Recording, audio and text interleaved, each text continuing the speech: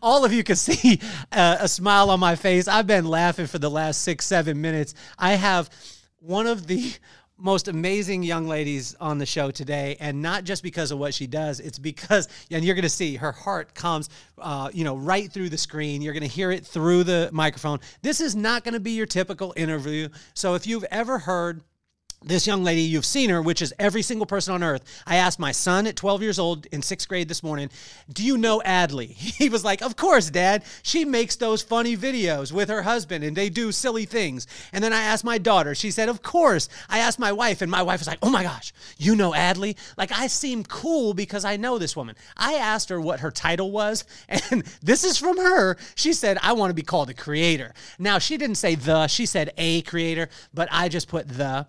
We're going to have so much fun on this episode. We're going to talk about going viral-ish and how you can take your presence, the videos that we're already doing in our life, and turn them into something meaningful for your family, for your friends, everything like that, which is going to be amazing. We're going to laugh a lot. I'm going to ask a ton of questions. And Adley said there's nothing off limits. This woman gets over 1 billion, with a B, 1 billion views a month across YouTube, Facebook, TikTok, every other talk that you could think of, but it's incredible. I'm so honored to be able to have her on the show today. So let's get this party started.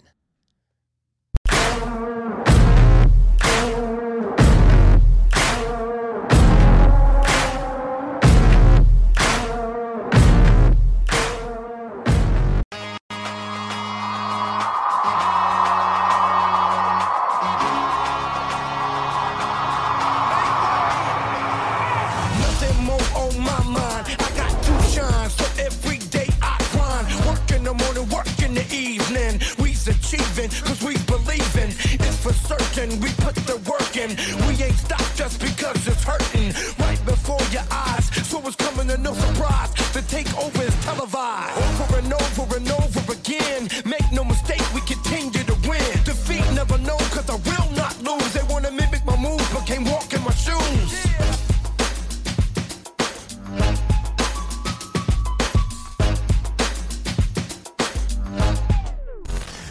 Welcome, welcome, welcome, Adley, the creator, the creator.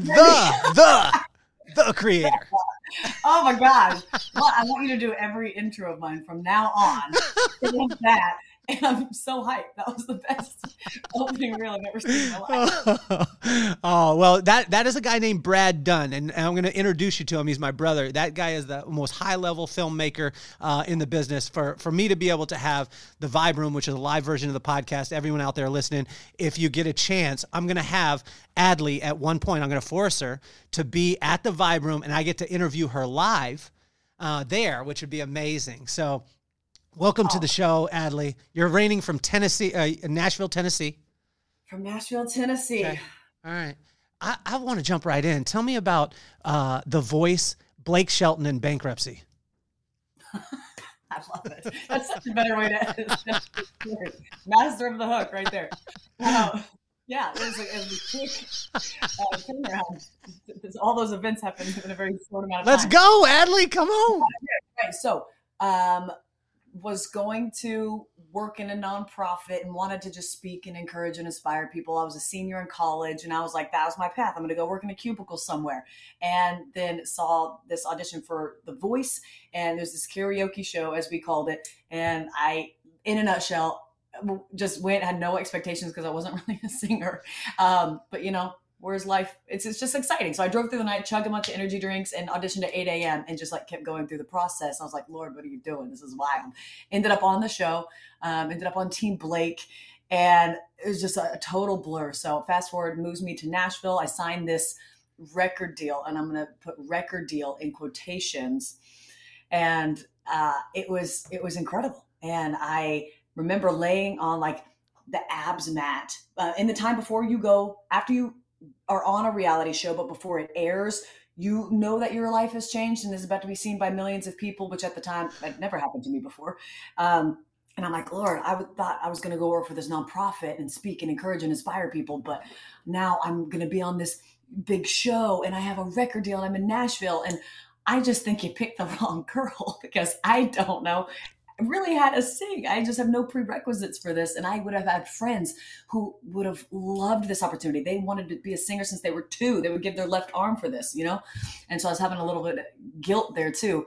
And I just heard God's voice as audible as you can hear it. You can't really describe it, but I just knew it was his. And he said, Ad, I just gave you a stage and a microphone and a voice you didn't know you had.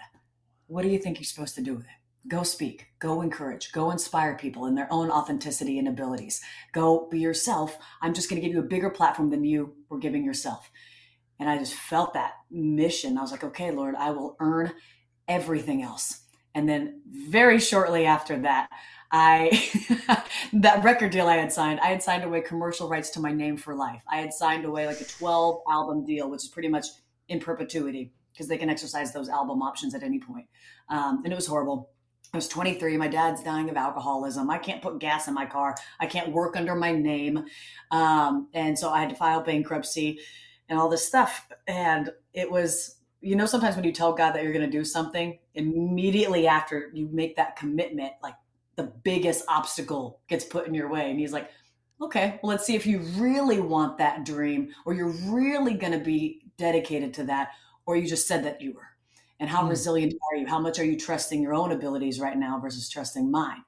And so that whole experience, I'm so thankful for it because it got the green out of me pretty quick, and it made me incredibly tenacious and incredibly scrappy because for me, there was really nowhere to go but up, right? And so just the theme for me was try to solve other people's problems. And by solving other people's problems and serving other people first, inadvertently, you kind of solve your own. That's what jobs are. That's what service is. So pulled myself out of it. I was in the music industry for the next 8 years, just touring, and got to go back on the road with Blake Shelton, which was an incredible blessing. We were doing mid-sized stadiums like Penn State Stadium, Florida and Iowa, and it was awesome. It was so cool. And then I was tired of just waiting for permission from a suit behind a desk to say, now you can be successful. Now you can go entertain, or we're not going to sign you. And there was just this big ceiling that felt unconquerable and such a limitation on what I felt called to do, which was just to entertain people. And I honestly was never sure that it was music. I wasn't really, really passionate about music. It was just kind of the vessel that got me there. But I was more inspired by how to market the music than I was making the music. And, when I would light up inside talking about my day or the music, I was like, here's how I'm going to get it out there and all this. And they were like, well, do you like the song that you wrote? And I'm like, doesn't really matter. Sure, I feel fulfilled by it, but I was always way more interested in how to get it out there and how to help my friends and I just break through and have our music be heard. So that is my story and the genesis of all this. What voice did he speak in? Did he have a Morgan Freeman voice? No, it was really still. It was really. But I'm talking like, does your God have a, like when God spoke to you, did he use a woman's voice? Or was it like Mary Poppins? Sometimes he talks to me in Jay-Z's voice. Sometimes he talks to me in Morgan Freeman. Sometimes, like this morning, I was listening to Proverbs, and it was in this very stately. It had like an English accent. When you heard this, when you're laying down, and it says, "Adley, you're gonna have this platform," how did it sound? I'd like to say it was like an Irish Liam Neeson. That.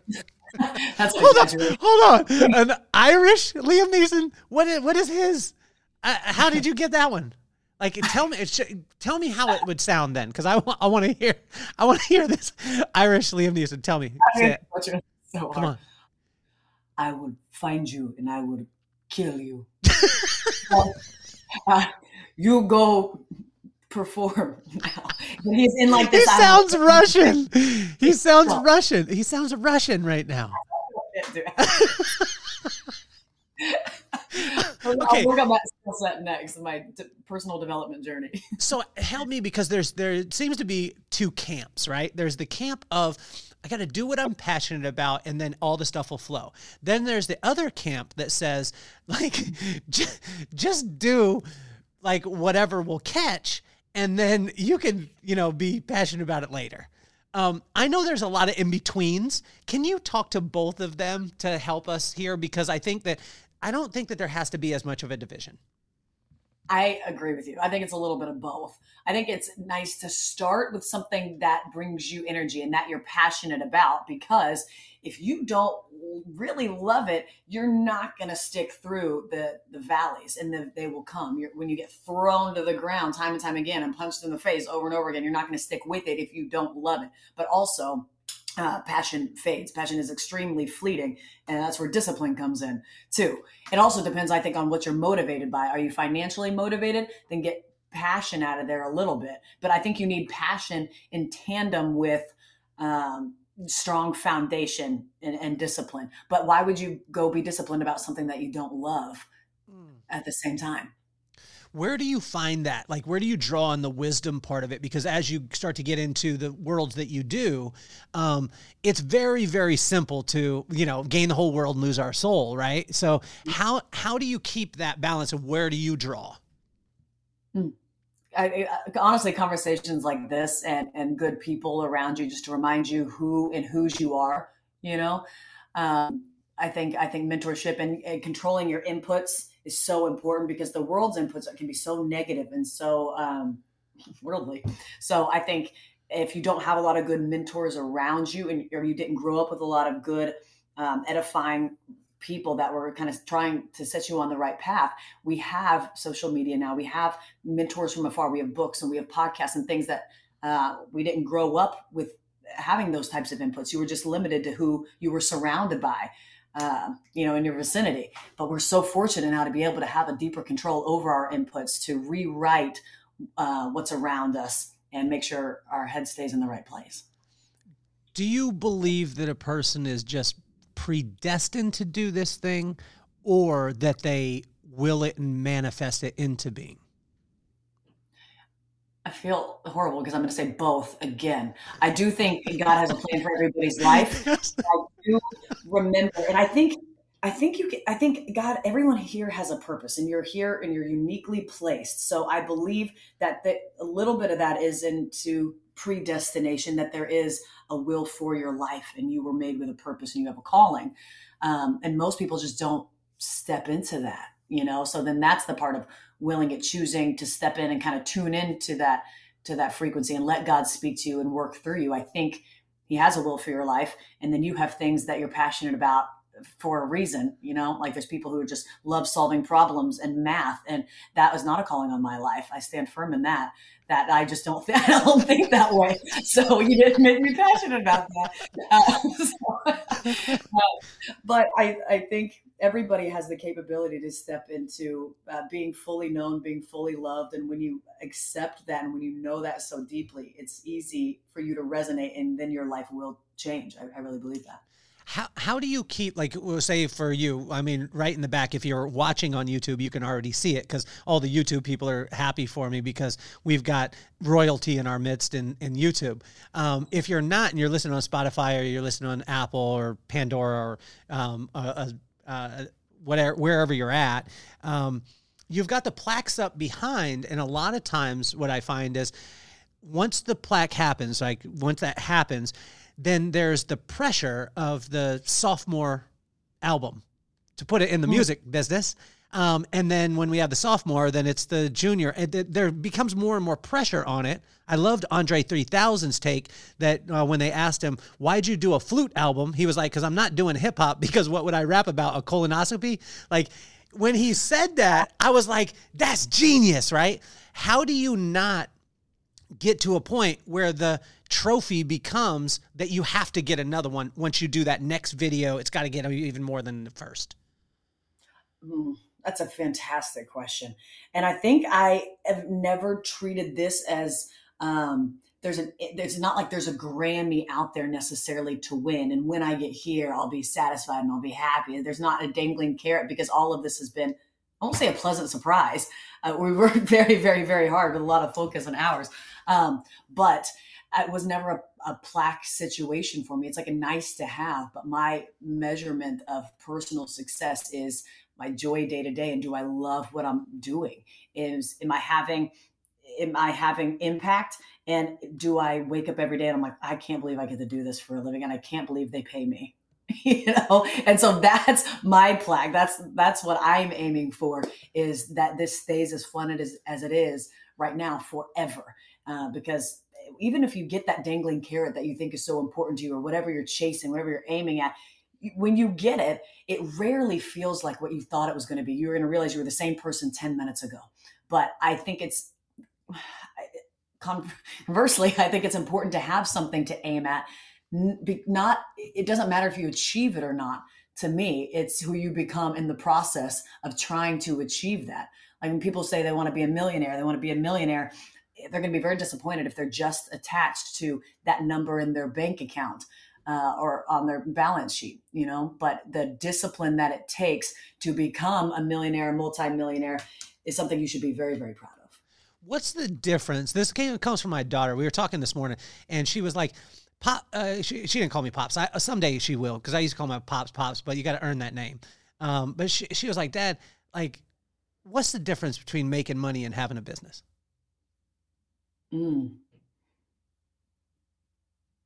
That's a fantastic question. My daughter's awesome. No, I'm asking you. I'm asking you, like, what is your definition of, because there's times where, I mean, especially raising a young little girl, right? She loves singing. She loves acting. And I had a friend the other night, her friend, she was like, I really wish that I could do what I love to do, but I've got to make money. And I was like, and I just heard this at 15 years old. They were winter formal. Mel, if you're out there listening, you know who you are. And she said that, and I said, you can actually do exactly what you love, and you know, all that stuff will flow. Now, but we're talking about something, right? We're talking about something where you said that there's two sides to it, but then my daughter asked that question this morning, and I was like, man, I'm going to ask Adley, because it's not like you woke up and said, like, I'm going to change the world by making videos that make people laugh. You know what I'm saying? Like, and we're still not there. We're still not changing the world. We're entertaining people. The amount of messages that we get, of course, most of them are hateful. Really? Just 'cause, well, YouTube, I tell you, I get the most hateful on YouTube that I've ever got. I have like people be like, what's up with your hair, bro? Like, you look like dead Jesus. You know, I've never experienced the type of stuff on YouTube. So if you're on right now, please comment something nice to Adley. Comment something nice to me right now, if you can. That would be awesome. But okay, let's go back to the question though. Mm-hmm. Give us the difference between making money and having a business. I think making money is transactional. It can be a one-off. Like, I made money doing music, but I didn't have a business. I was aspiring to have a business, but I think businesses have systems, process, and scale, or the potential for it, at least. You know, like now we have a business. There's money in, there's money out, there's systems, there's people, and it's an ecosystem, right? But before this, I was selling life insurance randomly, and I could make some money. I was selling phone cases on Etsy to flip it around and make some money. I bought a Land Rover in St. Louis and sold it in Franklin. I made some money, but it doesn't mean it's a business. It had no system, process, or predictability, you know? So talk to us about the system too, because I think a lot of times, and you said that there was nothing off limits, and you know, there's times where when a person sees what you're doing and then what you and your husband are doing, which is unbelievable. It blows my mind. Literally, like, I told my wife, I told my son, I told my daughter. Every one of them was like, oh yeah, Adley. I was like, but you know, your dad's here. You know what I'm saying? Like, it's unbelievable the exposure that you've been able to create. And then there's this the turning point that happens, that a lot of times happens, and the person turns around and says, and you too can do this. And not everybody can, but is that what you're saying? Can anyone do this? Anyone that's willing to try for long enough can. I fully believe that. Everybody that we've taught to make viral videos, people who are selling commercial floor cleaning supplies, or engineers who were camera terrified. That's my husband. We've taught to make incredible videos. So it is possible for anybody, but not everybody is willing to do hard things. Like they look at our videos and they look so simple, and they are, but they don't know the psychological hooks that we're implanting every 10 seconds. Like it's stackable learning, and it's failing for a long time. Everybody's got 100 bad videos in them. They got to get out first. And most people aren't willing to make 100 videos. So it is accessible to everybody. 1000%. I will die on that hill. But you're right that most people aren't willing to do the work. The work is compounding. Okay, take me through this. Take me through this video, right? So, your husband took a guitar, the one, drilled the hole, put it on the ceiling, and made a burglar alarm that played the guitar and be able to do the thing without revealing all of the secret sauce. Now, I study people and I love this stuff, and I was watching and I was like, I see it, like I see what you're doing, and then it was like, watch for part 2. And I was like, you got me. And we rarely do that too, but we had so much footage that when you make a heavy investment, we probably spent $1,400 making that video. So we want to stretch that content as much as possible. And also the beats, were so many beats in there that were strong that we wanted to make multiple videos out of there. Some videos were like, that's one and done. We don't have enough footage to make that video any longer whatsoever, and it still be interesting. So that's why you got the part 2 with that one. I'm sorry. Can you share a little bit of the syntax? And when I say syntax, what I love about it is, okay, let's go down this rabbit hole for a second. There's vocabulary and vernacular in certain communities that allow you into that community. And in this creator community, or as Adley said, I'm the creator. I'm joking with you. It was a joke. I know you didn't say that, but I did. So I'm going to give you a hard time. And I'm going to soundbite this. And then it's going to be like, Adley says she's the creator. They say no press is bad press, I guess. So I want to go down that rabbit hole, though, as far as the vocabulary and vernacular, because a lot of times people don't understand the vocabulary of content creation. They just think of it as, are you kidding me? You're wasting your time on your phone making these videos. Why are you ever doing that? So first, give us some vocabulary that a person could start to understand the words. And I'll give you a quick example. I went into the financial, I'm in a ton of different, I have friends in a lot of different areas. And I had a guy, and I was speaking at a conference that was financial, and he started using this word. He was like, arbitrage. And I was like, damn, he is intelligent, right? He must have went to one of them nice schools, right, that you have to pay for. I went to the ones that were free. And I kept listening, and I was like, man, I'm so intimidated. This guy is so intelligent. And then I turned around, and I did what everyone should do. I spun around, and I went to the University of Google, and I Googled arbitrage, Adley, and it said the difference between two numbers. And I was like, man, this dude is using a word, a $5 word with a 2-cent meaning.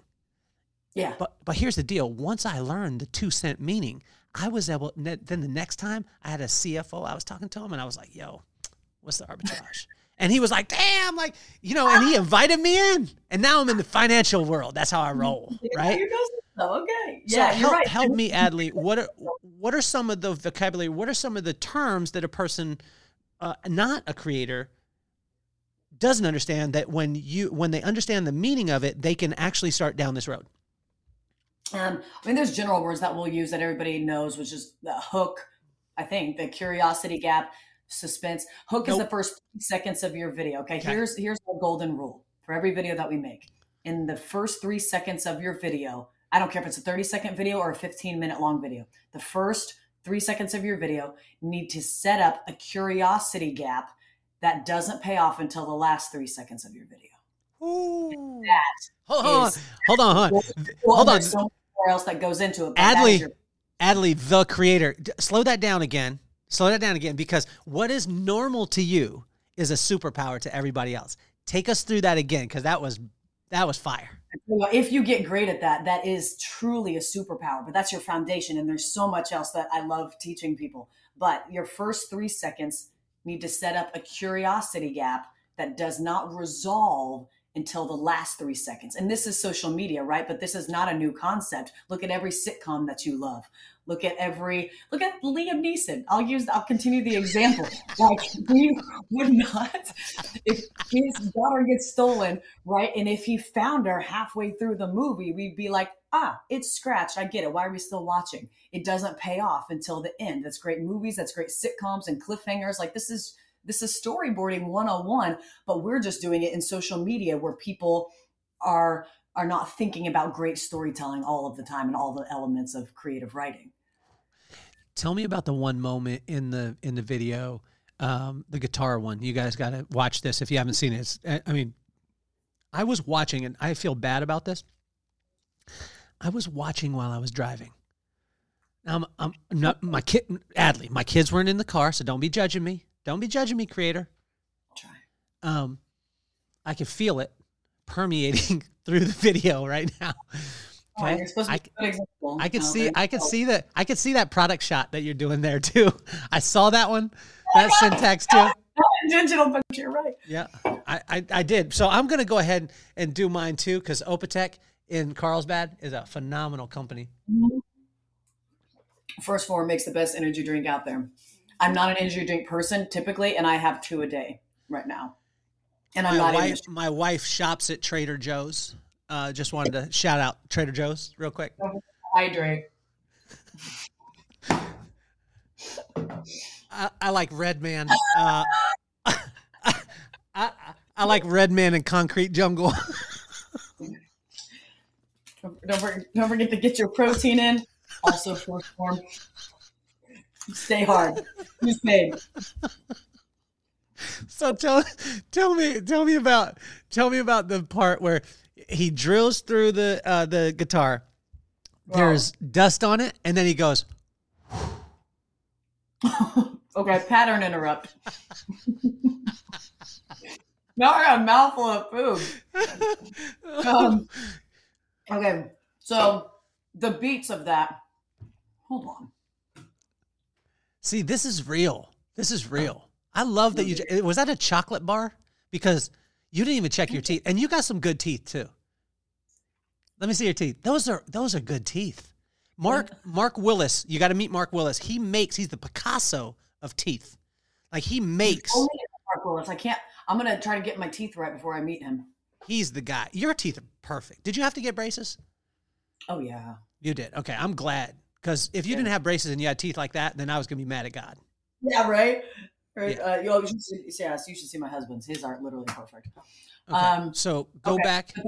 A lot of people don't think about beats. They're just like, I'm going to do this. I'm just going to take a guitar and I'm going to drill through it. But we tested like 3 different beats before that. We were like, do we just have guitar and start drilling into it? But what's the context of that? You can do that sometimes, but I thought it was better, and we both thought it was better, to rip a guitar off the wall, switch a camera angle, flip it over, zoop, zoop, drill, and then 3 different angles on that drill, so you can elongate a single beat. A single beat would be drilling through a guitar, right? Hold on. Hold the phone. This is exactly what I'm talking about here, Adley.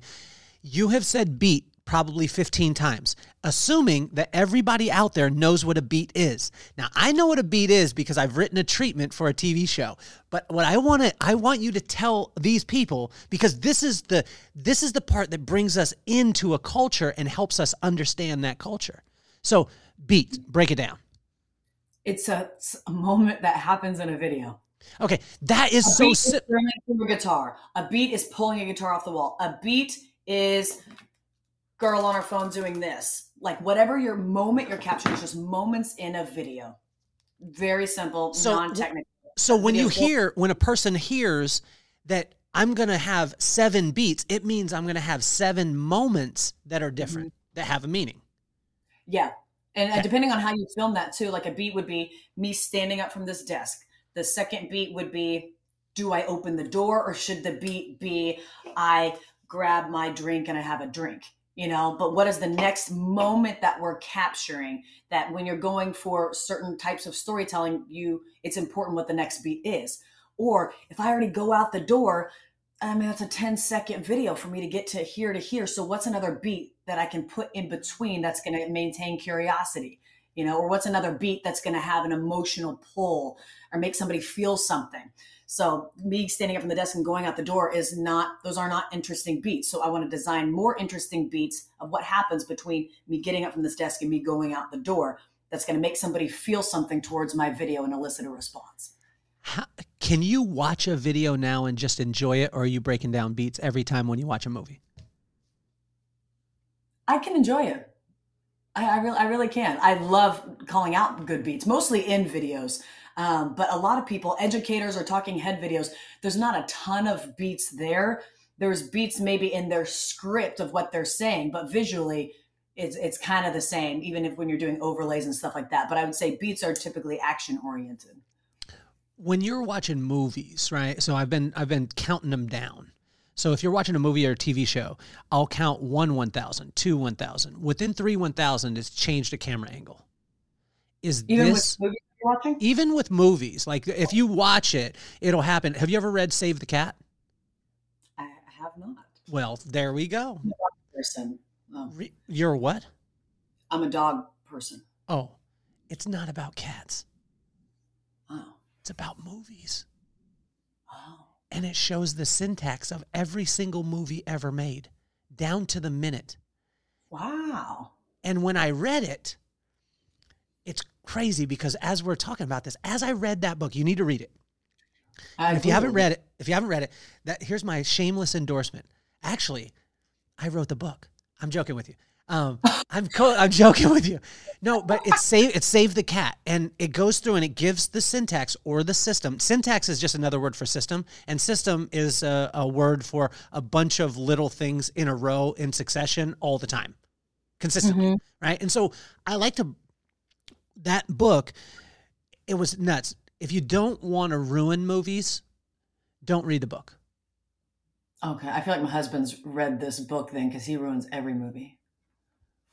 He just calls it. And I'm like, I'm not there. I'm enjoying it. And he's already just told me what's going to happen. I'm like, well, then what are we doing? Why are we even watching it? And I already know. That suspense is gone. But he wants to be right, Of course, we always want to. Of course we do. So help me with this, because is the camera angle considered a beat, or can it be the same camera angle with a different beat? Same camera angle, beats built inside whatever's being captured. So sometimes to elongate a beat, we'll have, he's drilling into the guitar. That's a big emotional moment for a lot of people if you read those comments. So we're drilling into this guitar. And then I'm going to get that drill as it's cutting into the guitar. And then I don't want to really stay on anything for more than a couple seconds. So I'm going to switch to a different angle. And then I'm going to do an overhead thing. And then I'm going to have it and pull it out and spin it at the camera. I wouldn't say those are 3 different beats. I would say that's 3 angles to elongate a single beat. Okay. And how, because you guys have moved into the education side of it, right? So a large portion of you guys is not as much you two making the videos as you teaching people on how to be able to do it. Right. When did that shift, and why? The root of it really is, I think most of us will find that once our immediate needs are met. Tech. And I think we've talked about this actually. I feel like once most of your immediate needs are met, you don't have to worry about food or a roof over your head. And you immediately want to help everybody around you that you love and care about have that same type of security and feeling. And you want to pass on this good thing that you found and you have a system for. So for us during quarantine, when we were like, oh my gosh, our lives are changing so rapidly and our friends are going through the hardest times ever. We want to teach you how to do this. We want you to have the same gift because you are so capable of doing this. And then their lives change. And everybody that we've taught this, that's applied it, their lives have all changed. So now we're growing as a company so rapidly that we need to honestly train more people how to make high retention, high earning videos. And then they don't even have to spend years building up channels if they don't want to. We want to teach you because I need more talented creators to populate my channels. So instead of me continuing to teach one-on-one or 1-on-3, that's exhausting. I'm going to teach this and I'm going to do weekly coaching. And then if you want to learn I would love to teach you because I love to do it. I know how life-changing it is. And I love taking what would take somebody 10 years, what it took me to figure this out. And let me help you get it done in one, if you're willing to do the work. And that's incredibly fulfilling because I think it's way better now. Somebody told me this once. I'm like, it's so true. It's a way better feeling to write a big check than to cash one once you get past a certain point. So that's a great perspective. Now, what do you say to because I want to talk about the skeptics, because there are people that are skeptical about the stuff, right? So because right off the bat, and I want to tell you, right off the bat, probably the first skeptic says snake oil. Yeah. You did this thing, but you went viral, but here we go. Like, Adley, you were also on The Voice. Mm-hmm. You had millions of people see you before. You were hanging with Blake Shelton. You were flying around the country. You were doing all these things. You had all this exposure. Yes, you went and did it. Help us with those kind of things, because I think that most of the time we don't hit the skeptics head on. We just kind of add more of the benefits, but we don't really talk about that part. 100%. And to be honest, my case story is not the best one. Like, I had 100,000 followers when I started 10 years ago. So it was kind of irrelevant. Yeah, you were a gangster already. I mean, 100,000 in 2013, 100,000 today means that you paid $25 to Ahmad that reached out to you on Instagram and told you that it would happen tomorrow. Honestly. Yes. So I did, having a head start. I was making videos for 3 years and they made no money. So it was really the craft, and the craft that I was doing back then is not much to do with the craft I'm doing now, but still, what a foundation block to learn how to perform, how to be on camera, how to entertain, right? So I had that leg up. That's why my case study isn't my favorite, but everybody making videos in our living room, that's a great case study. My brother is a great case study. My best friend's a great case study. All the people we've taken to 1 million followers and beyond in a year is a great case study. The people we made millionaires in a span of 8 months is a great case study. This girl who I taught, her second video ever, made $83,000. That's a good case study. You know, so it's not really about me. It's about everybody that we've taught this information to, again, who applies it actively. Those are the lives that I'm excited to brag about the most. Can you talk about that? Because what I want to congratulate you on is very few people say what you just said. And the little part that you just said that is the golden nugget is that are willing to do the work.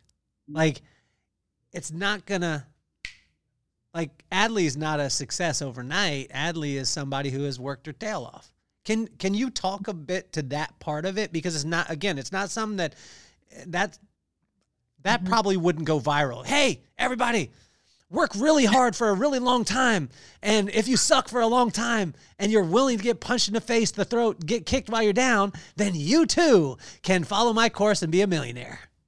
Yeah, that's not a sexy tagline, but it's an honest one. But the thing is, are you willing to fail? Are you willing to be embarrassed? Are you willing to do it all publicly for a decent amount of time? Then I think you have all the ingredients for success. And then our role into that says, hey, even if you've gone viral before, but you haven't done it again, let us show you how to increase your chances at bat from a 1 in 100 chance of getting a home run to 75 out of 100 getting a home run. So that's our only promise, is we're going to give you the formula that works 7 out of 10 times to go viral.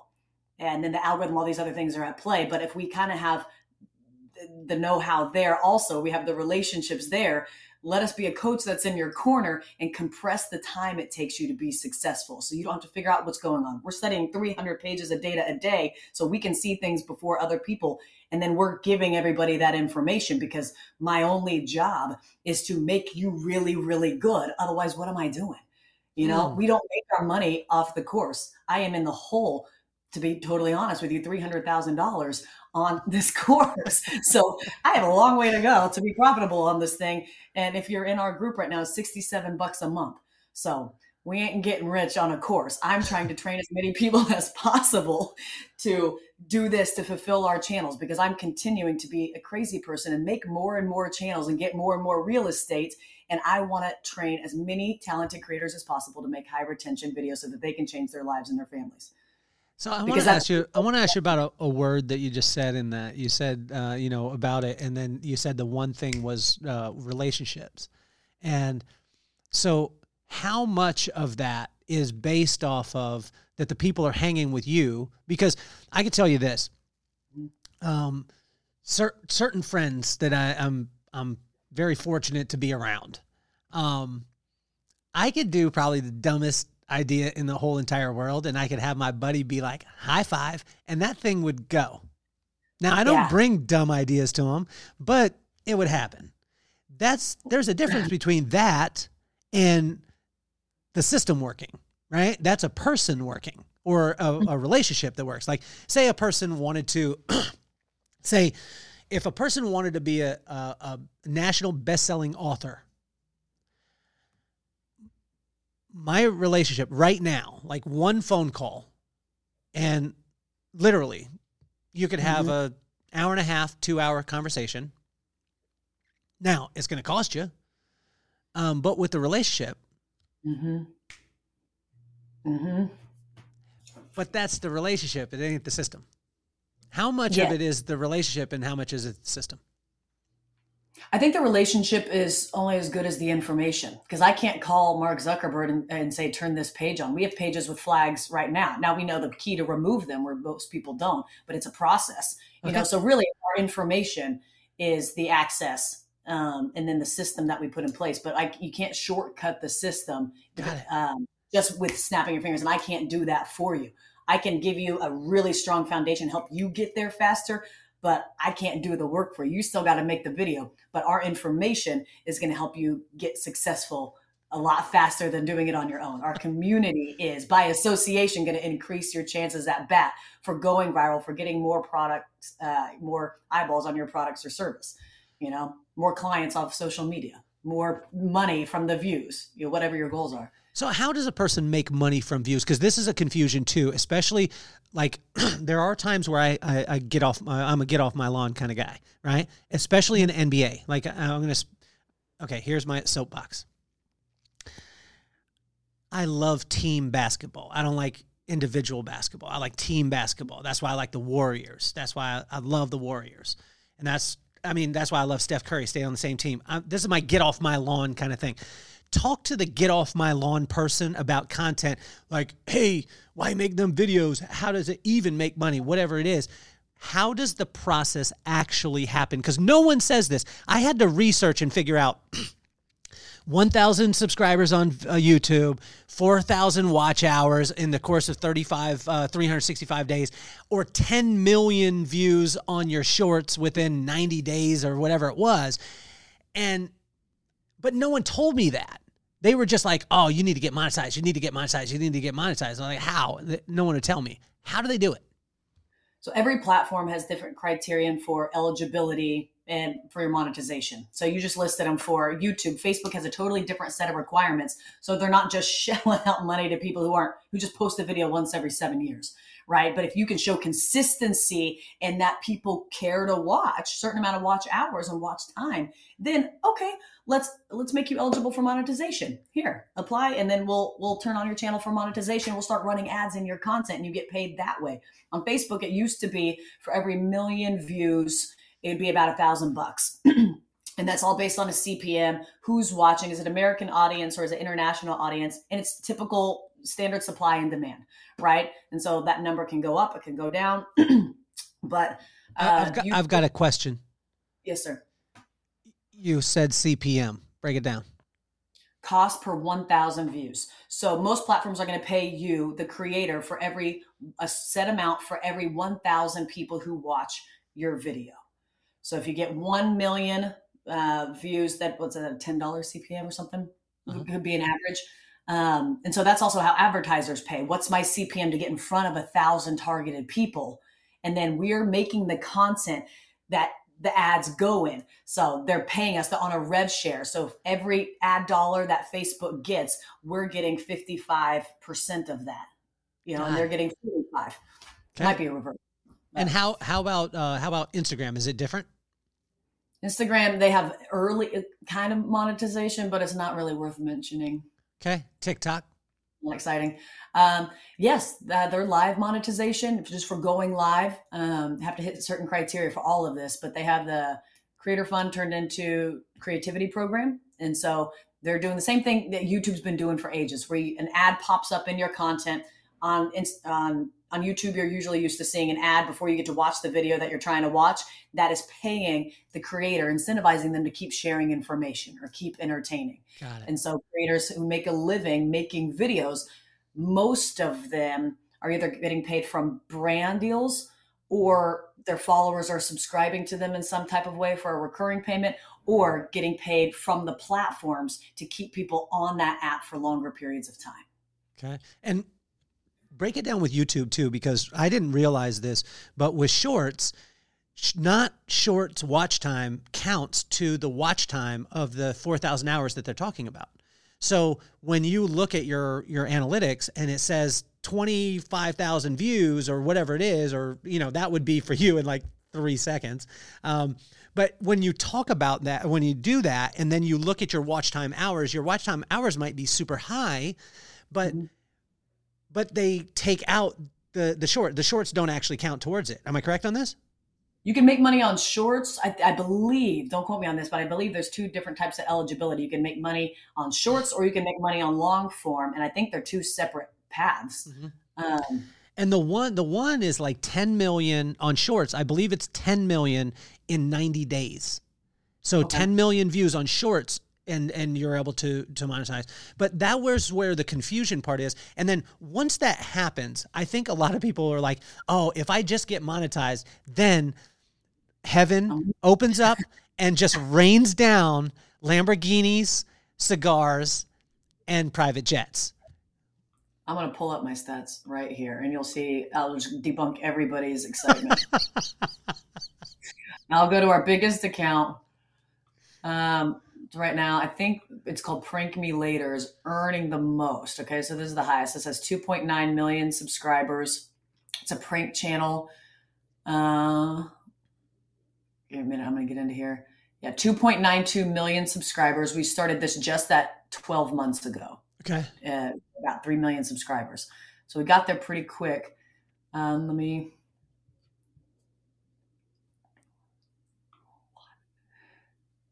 we go. Okay. So 2.9 million subscribers, 2.9 million subscribers on Prank Me Later YouTube channel. We've grown 445,000 subscribers in the last 28 days. Got almost it. half a million subscribers just this month. Okay. Take a guess on the estimated revenue, mostly from shorts. 15,000? $4,600. Good God. This is the reality part that most people don't talk about, right? And I mean, 145 million views okay, in the last 20 days, 145 million views, which is low by our standards. We're down this month, but $4,600. So $4,600. So there's like you guys own that channel, but there's other people that are actually making the videos on the channel, like not actors, but I mean, we'll call them influencers. They're doing that. How do you compensate them, and how do you not become the record company that basically owns your soul when you make $4,500? There's no way that you could pay these people any, a living wage. Mm-hmm. From their standpoint, they are like, if in my head, if I was on the show and I had 2.9 million subscribers and I was like, yo, Adley, you need to break me off now. And you're like, yeah, here's a Reese's peanut butter cup and a half a Kit Kat. You know what I'm saying? Yeah. Yeah. It's you gotta win by volume. How does that work for the person that you're working with? So we will never be a record label because I do not ever want to own a creator's piece of content ever. And we split everything 50-50. I don't see any record labels doing that. $10, you're getting $5. We just split it down the middle. That's awesome. And again, it depends on CPM. So Another channel has 2.7 million subscribers. It's done 180 million views in the last 28 days and has made $9,100. Okay. You know, so that's made significantly more. It's a more middle of America type of channel. It just does gender reveals for the most part. Okay. All right. So it's different, but yeah, shorts, you got to win by volume. So typically we put a couple creators on each channel and then they kind of take ownership of that. But for these channels currently, we just have staff creators. So they're paid a salary just to populate all of our existing channels. But the problem that we have, why we're trying to train more creators, is because I keep making new channels and our staff can't keep up with that. We need to keep growing as a company. So as you go through, right, when we're looking at, say, viral content or whatever, we've got to constantly stay up on that. We've got to stay current, right? So a video from 10 years ago, a lot of times isn't going to hit the same way it would today, right? Mm-hmm. I mean, sometimes it could, but in most cases, if you're talking about Cat Williams 5 years from now, people are going to be like, what? But right now, everyone's trying to do the exact same interview, outing every single person in the world, and it ain't hitting the way that Cat did. Right. So how do you keep yourself, like, how does that, talk about the mental or emotional strain on that? Because you literally got to, I mean, you've got to hit. Yeah. We definitely have to hit, which is why it's important to have a system and a formula. And you can look at any of our videos. I don't care if it's a brand deal video or a silly entertaining video or a cooking video or a fitness tutorial. They all follow the exact same formula. And that's how we're able to increase our chances at bat for virality predictably and sustainably. And that the second we lose that, we'll lose everything. But fortunately, we've got a lot of tools in our tool belt. And as quick as we can download them, we're passing them on to our viralist creators. So this is the thing, is I could speak in a cultural vocabulary that no one would understand, and I could give away a system right now that would work for every single person that used it. Really? Yes. Now, could you do this? Because I would never ask you to give away your syntax or your system. But what I'm saying is, watch this. Okay. I was telling you before, we owned salons for years. We were in the professional beauty industry for over 30 years. Worked with Paul Mitchell. My wife is still one of the top hairdressers and educators in the world. And all the Paul Mitchell ads that come out through, any ads that you see in a salon or billboards, my wife does all the hair for all of those. And so, but here we go. And I'll break it down. There's only 3 places to stand, 1, 2, and 3. Okay. There's only 3 elevations. One length, graduated, and, or 3 elevations. There's low, medium, and high. There's only 3 arm angles: even Steven, elbow high, finger low, elbow low, finger high. There's only 4 points on the face that matter: eyes, nose, lips, chin, and collarbone. If you know that system and you put it in play, and there's only 4 scissors that you would need, which we actually created, which was a straight, a 70, a 20, and a 50. If you had those, every single person out there that took 40 hours to be able to train, and I could take a monkey to be able to do it, would make hundreds of thousands of dollars a year and retire very, very wealthy if you use that part. But when I say that, I can say that openly, and no one would know where number 1, number 2, and number 3 was unless they had worked with me before. Mm-hmm. Is there a way, when you say every single video has the Save the Cat, when you read the book, you'll see what I'm talking about. Could you say it right now? Could you say it? Yeah, I'll tell you what our formula is, and it's just going to sound, well, obviously I knew that already, possibly, right? Everything that follows that golden rule that we talked about earlier, where in the first 3 seconds, you create a curiosity gap that doesn't pay off until the last 3 seconds. So you've got your hook, you have your suspense, but there's 7 elements of suspense, right? And then there's the payoff, and there's about 3 primary elements we use there. And then we have engagement tactics, and then we raise the stakes, which has 5 primary ways that we raise the stakes in every video. And you need to use at least 3. So yeah, it's a very stacked formula, and you will knock it out of the park probably 7 out of 10 times. Wow. Or at least 10x the views you're used to getting. I'm very confident in that. We've just seen it too many times. This makes me so happy. Makes me Because very well, it makes me so happy because watching it and hearing it from a distance, when you hear about it and you hear about, whether it be the views or all the stuff, I love how real you are about it, because a lot of times people hide behind the fact of they don't talk about the reality part of it. Right. Mhm. And I want to congratulate you on that. It's unbelievable. I'm the king of transitions and very smooth ones at that. I've noticed. So what safeguards are you putting in your marriage when you're dealing and with the type of exposure that you have every single time that you see this happen, every time? Mm-hmm. When somebody is out there in the public's eye and it's constantly, and there becomes the pressure, and then challenges start happening, what safeguards are you and your husband putting into your marriage to make sure that as you go along and create this viral content and that you're out there and you're helping people to be able to do it, that you guys stay as safe as possible in your marriage? I love that question.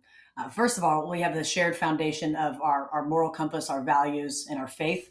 And when you're aligned in that, it makes the rest tend to fall into place because you can trust each other and you can trust intentions. Not to say that we're not human and have very human moments, that we don't have disagreements and don't always solve them in the most amicable ways. But having that foundation has been incredibly important to our marriage. And then we built this together. Not to say that also that can't crumble, but our mission and our shared values are aligned. We know what we're aiming at together. Also, I would have probably maybe lost the business by now if I didn't have him as a grounding agent to, keep me sane and straight as a big dreamer. We have just a great balancing technique that we have between us. And also, have you seen my husband? He's absolutely, there's not a lot of temptation that's going to beat him in my DMs.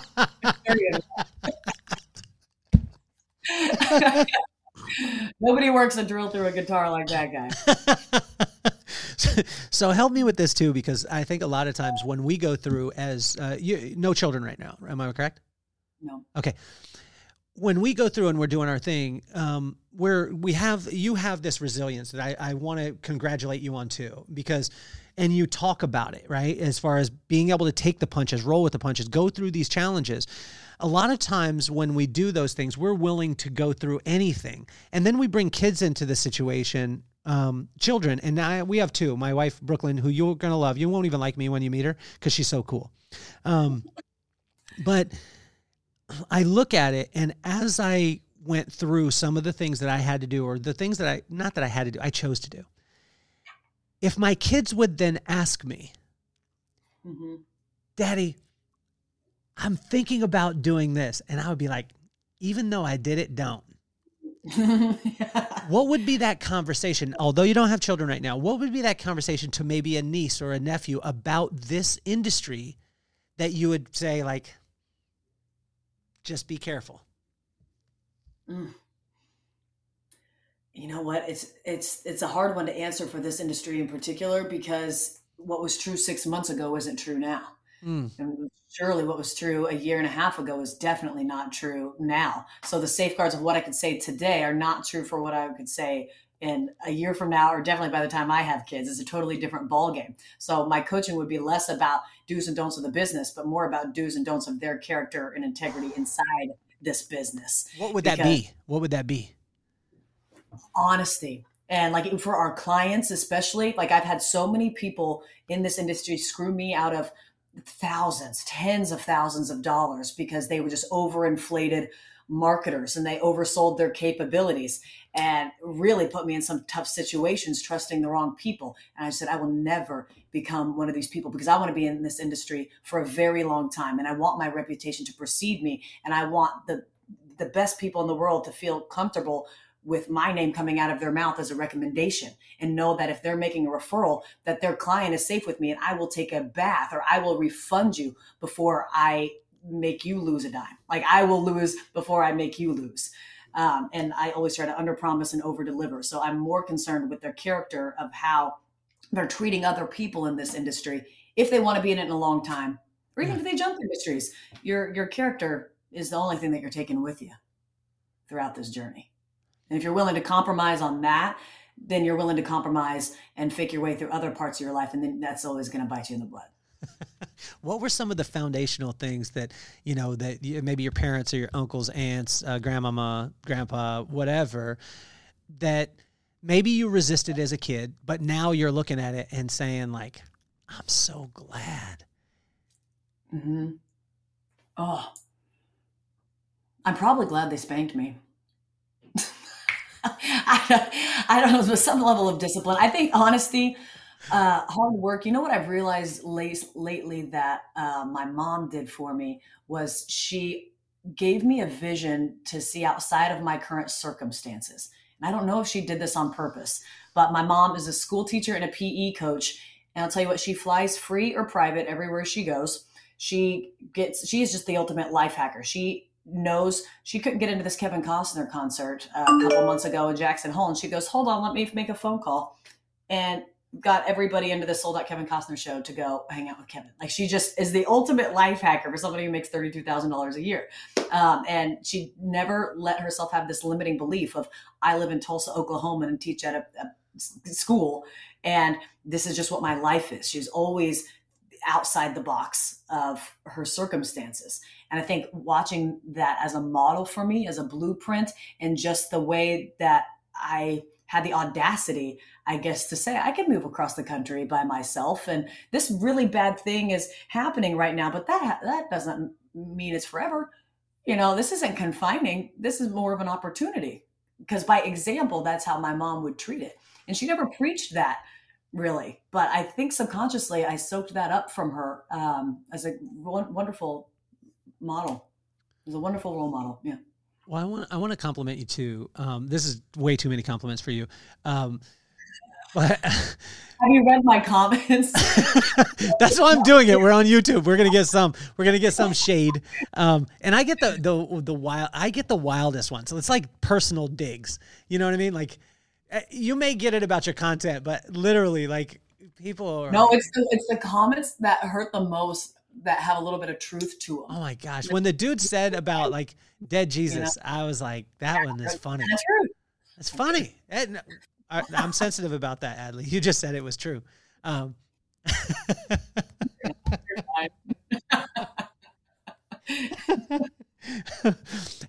do you, like, take us through a specific of when, something that maybe all of us have seen that has that syntax or system that you're talking about, right? Because when they hear the hook, they hear the curiosity gap, right, that you were talking about, and then it doesn't it doesn't answer it, doesn't scratch the itch until the last 3 seconds. So the 3 seconds, you went through those things. Mm-hmm. Give us an example of an everyday thing. This is what blows my mind, because we live in these things all the time, but a lot of times we're not aware of them. But you're aware of them. Yeah, maybe not as much as you give me credit for. Cooking is a great example of that. You don't know how it's going to turn out unless you pull it, make the whole meal and put all the ingredients together and then walk it over to the oven, pop it in and pull it out and see, and then taste it, see if it's any good, But we've got a little hook of, I want to make a casserole tonight.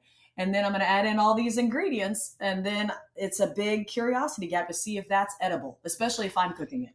But there's this storytelling, there's this arc that really everything, or not everything, but so many things abide by, that there's suspense and there's resolve.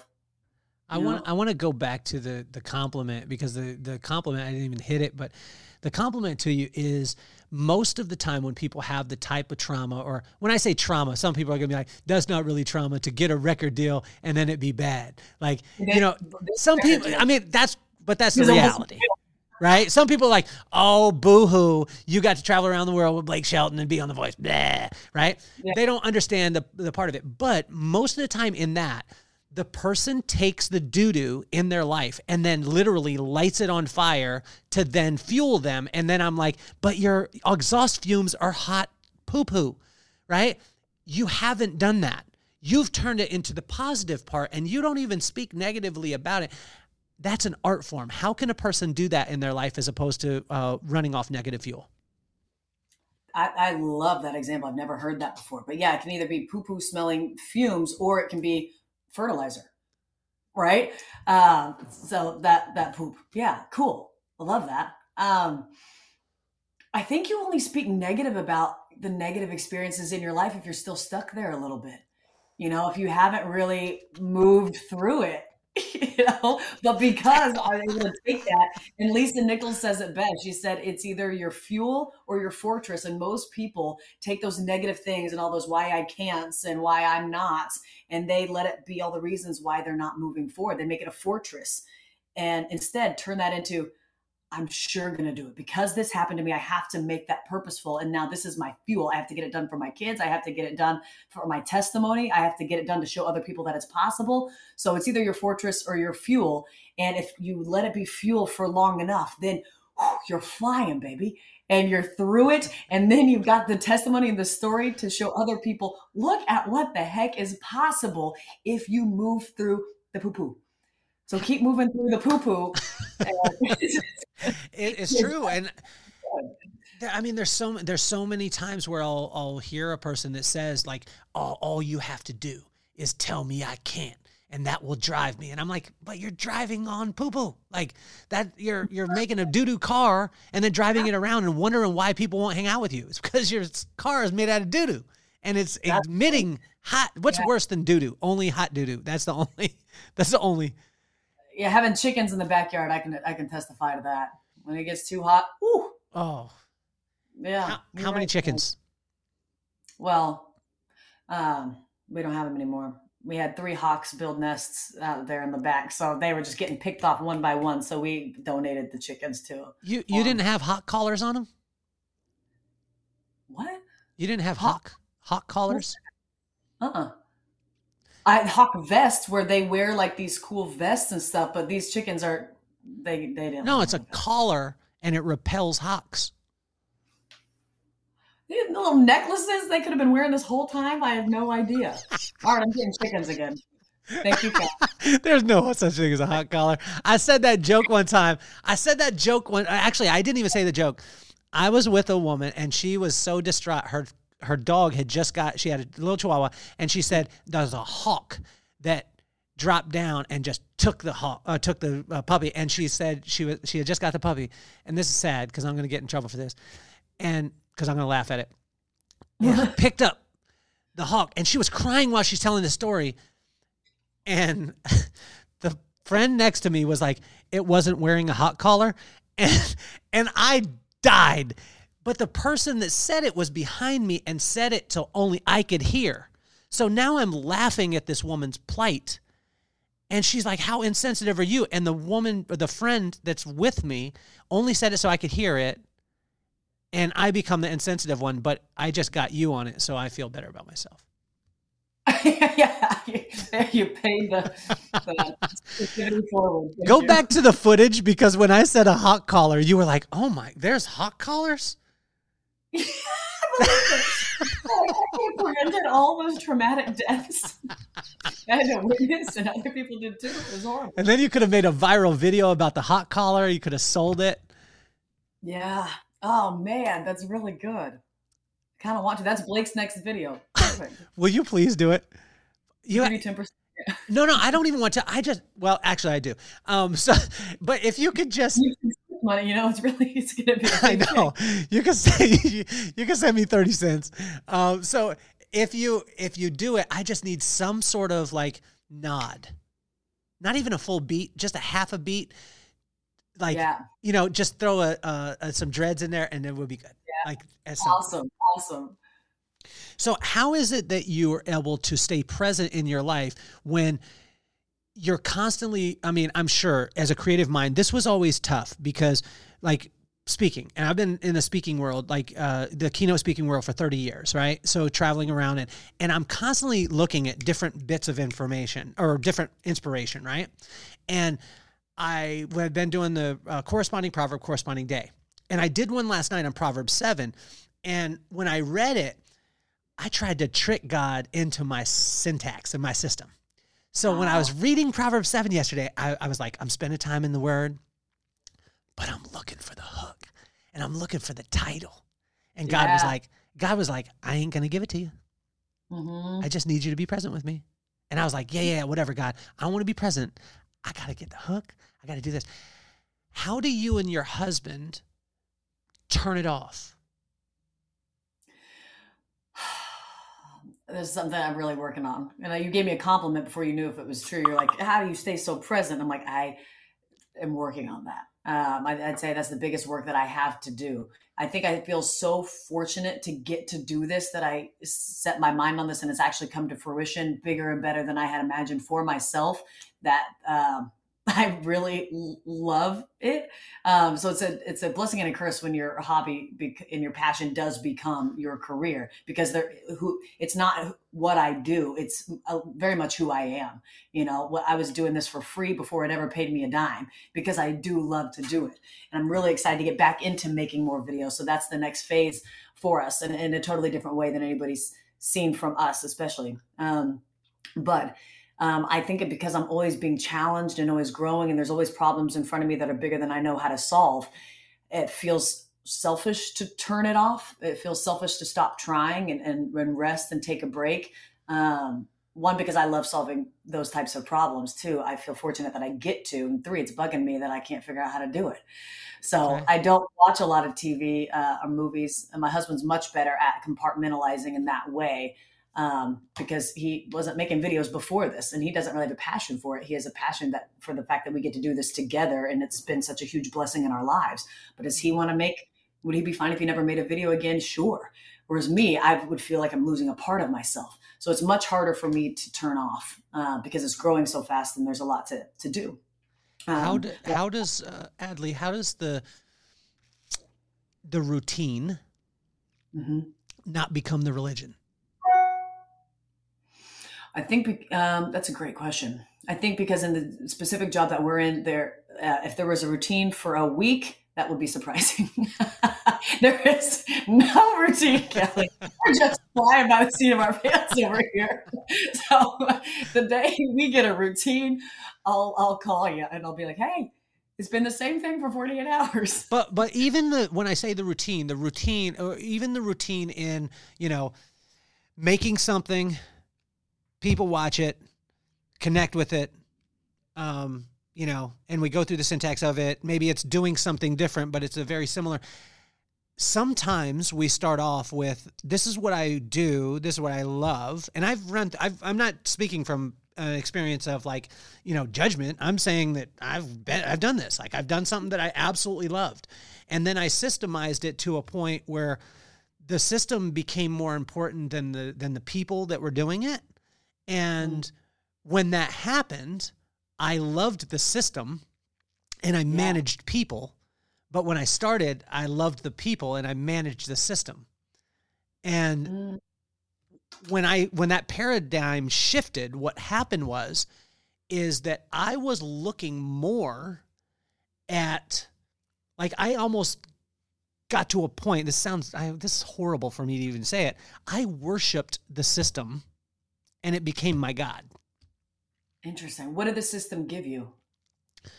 It gave me results every single time.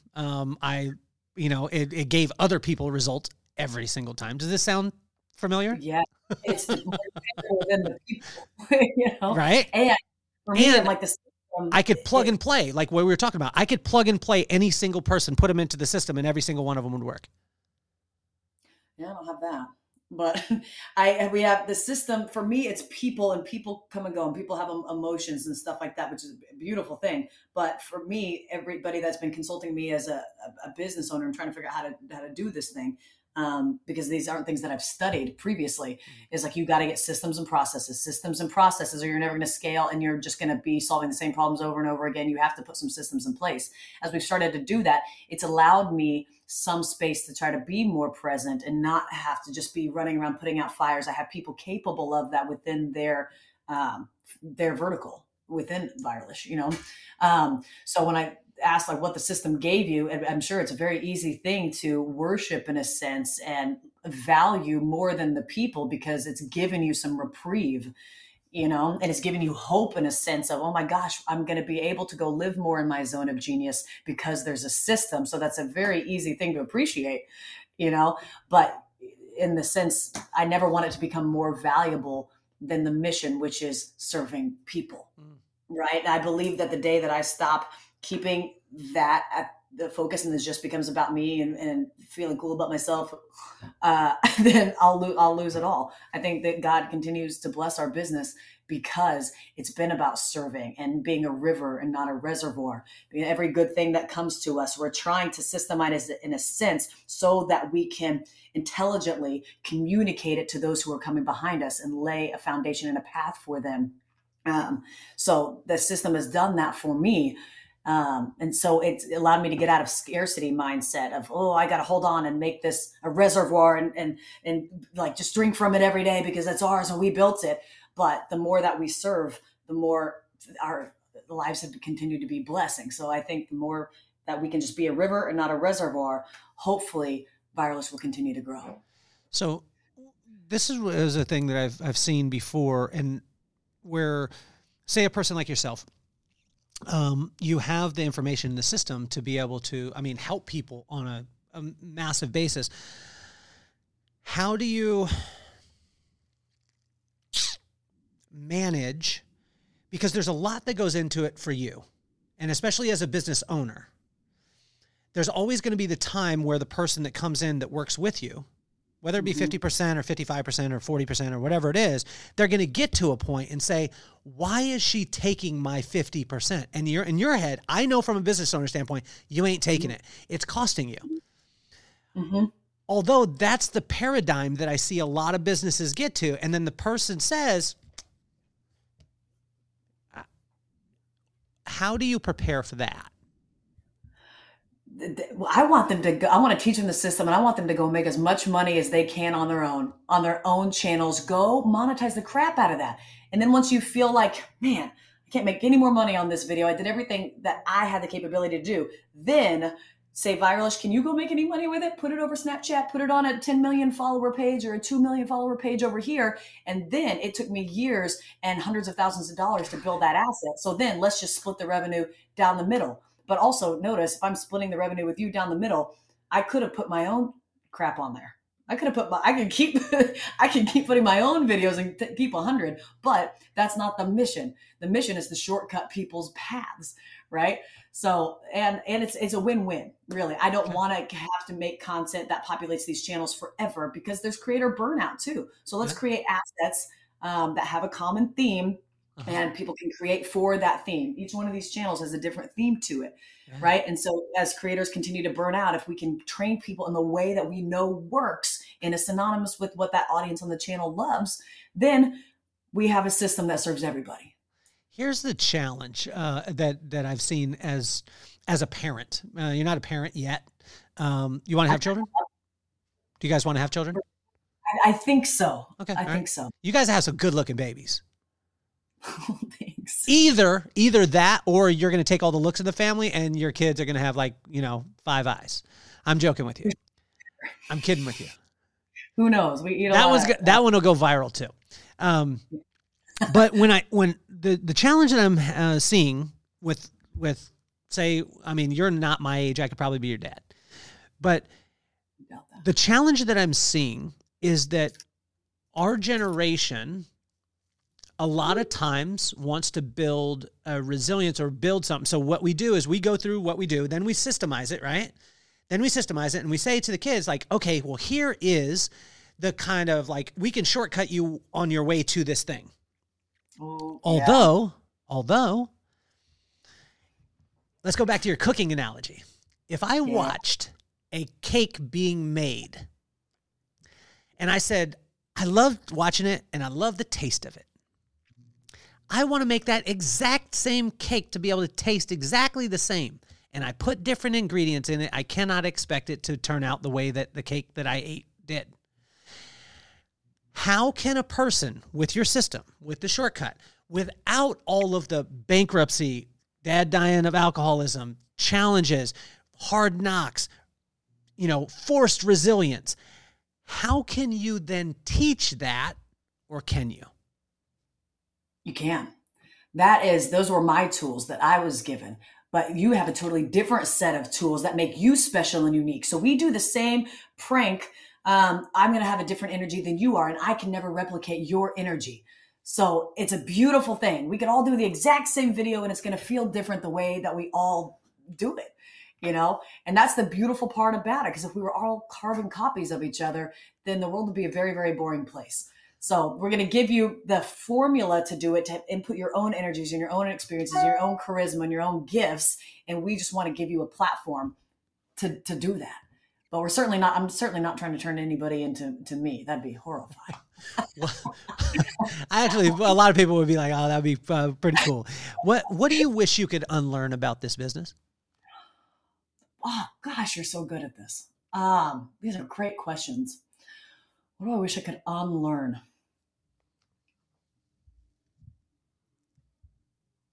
I might have to think about that one, because even the things that I'm like aren't the most attractive pieces of our business, like the cringiest of the cringe content, I'm still grateful for that, because we learned that people will watch crap if it's marketed the right way. And we just psychologically made people watch bad videos for a year and a half. And that's how good the formula is. Like, if we can, like, that's just a testament to the formula. Like, we made people watch, or we didn't make anybody do anything. We just made 20-minute long, horrible content. But horrible is subjective too, because if it gets 200 million views, is it that bad? It's weird. It's absurdist, but it held your attention. And so if the formula can do that for bad videos, think of what it can do to good videos, to your content, right? To more enlightened educational content. There's tips that we gather there, and tricks and psychological play that is just fuel for people who want to take it and use it for good. That was a fantastic experiment with Facebook, though. Let's talk about the Minority Report. There's another transition, because that's an old movie. You probably don't even know what it is. So the Minority Report was when they first kind of introduced AI. It was a Tom Cruise movie. It was a cool movie at the time, but if I watched it today, I'd probably be like, this is garbage, right? Yeah. And most of it's happening today. But what it talked about was the good and the evil that comes from the exact same thing, right? And maybe a person, and you even watch it with Oppenheimer. So with Oppenheimer, this guy who had a mission, he was a brilliant brain, came to this place where he was like, this information that I'm about to give is going to change the world and change war as we know it.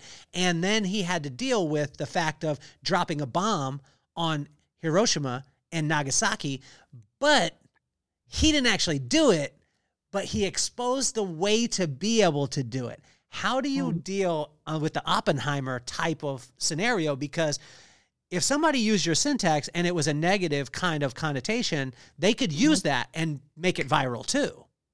Oh, sure. How does one deal with that? Because I was thinking about Oppenheimer, and I was like, I mean, I'm pretty shallow at times, a lot of times. So I was like, nah, I did my job. I'm out. But how would you deal? Like, if we did the documentary or the movie later on, and it wasn't called Oppenheimer, we need to add some syllables to your name. And by the way, anyone out there, I put her full name on, and she was like, I just go by Adley. And I was like, okay, Prince. So but I'm just joking with you. For so long, and the country music, and it was Kinsman, but nobody knows that, because on all platforms, wherever it was just Adley. And some people are like, oh, the Kinsman, who's that? Next, it's going to be a symbol. I know, Adley. So, but with the movie, if you did the movie and it was Adley as opposed to Oppenheimer, and you have this thing that works. Yeah. How do you reconcile in that place? My immediate thought was, well, it can't be too bad, or the platforms will just shut it down, because we make PG content, But you understand what I'm talking about, though. It's the system in which to do it, right? And then there's always the system and the attention and everything like that. But then there's always these movies like Minority Report or Oppenheimer, where it's like, there's the system, and it's not the system that is bad. It's the way in which people use it, right?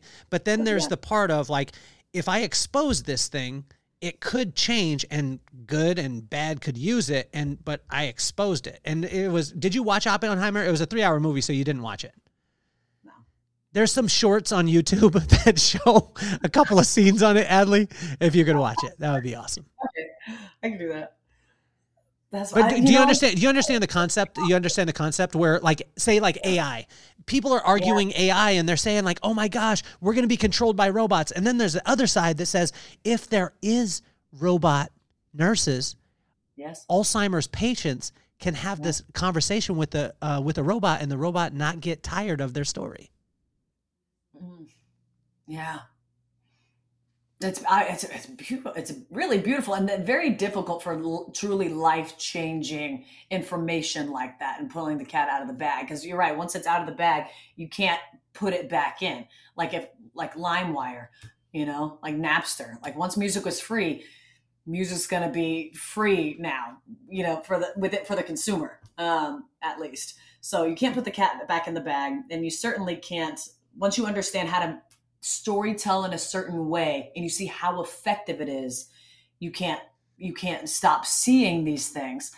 We certainly don't have the life-changing effect as AI or a nuclear bomb, but I think the beauty of it, you can use it for crappy videos as we've done for that fantastic test that we ran.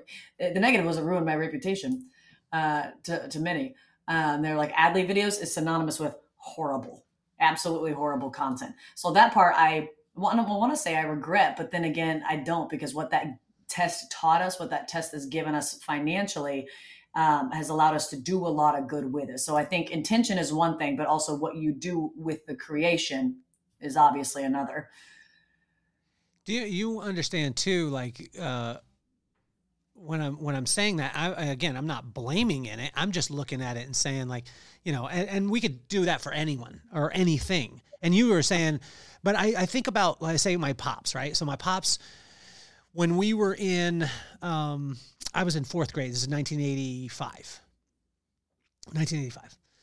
He came along, a guy named James E. Tollison, who you don't know. No. But James E. Tollison, come to find out, I just got out of prison, but made this thing called the course. And the course was, you could become a millionaire. And there was a buzzard doer, a seagull doer, an eagle doer, or a courser doer, based off of how much you made in the month. And so they had you inside the course. Okay. And eagle doers and courser doers never drove Lincolns. That's what they said. They only drive Cadillacs. Well, my dad, Pops, was in the military, didn't happen to make maybe $1,000 a month. This course was $4,500. So, and it was tapes and VCR tapes and cassette tapes and all this stuff.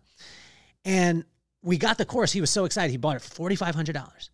My mom wanted to strangle him. When we started watching the course, it taught you how to turn around and sell the course. And that's how you become a millionaire. There's a lot of courses like that. Yeah. Now, what was great was that this course was, for me, there was principle based. We had to listen to, we had to take 10 pages of notes before we could go out and play every single day. Like me and my brother had to do this. We had to sleep teach. My dad put a speaker in our headphone or in our pillow, and we had to listen to 8 to 10 hours of personal development every single night. We had to do these things called ships. It was a cassette tape, and we had to write out Thomas Cardenas. Yes. Thomas Cardenas, 1109 Cottonwood, Vandenberg Air Force Base, 93437. And we had to do 100 of those tapes, handwritten. And those ships were tapes selling the course, and we would send them out of a mail list to other people to sell this $4,500 course. We also had to answer the phone, yes, which is the most embarrassing thing that can ever be done when you're in fourth grade. Yes. And then my friends would be like, they'd laugh at me. So the reason why I'm saying this is because that a very similar syntax could be used to extract from people who don't have it.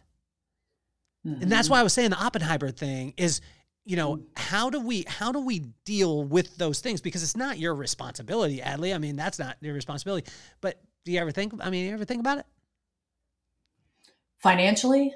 Well, either financially or, because again, once the cat's out the bag, that thing is exposed, that person can use it. Like a person could use it, right? Because I've run into that at times where I'm thinking, like, I've got this thing, it can be used for good, it could also be used for bad. I struggle back and forth with both of them. You want to use it for bad? No, I don't want to use it for bad, but I'm just saying my idea could be used for bad. It could be used for good. Yeah.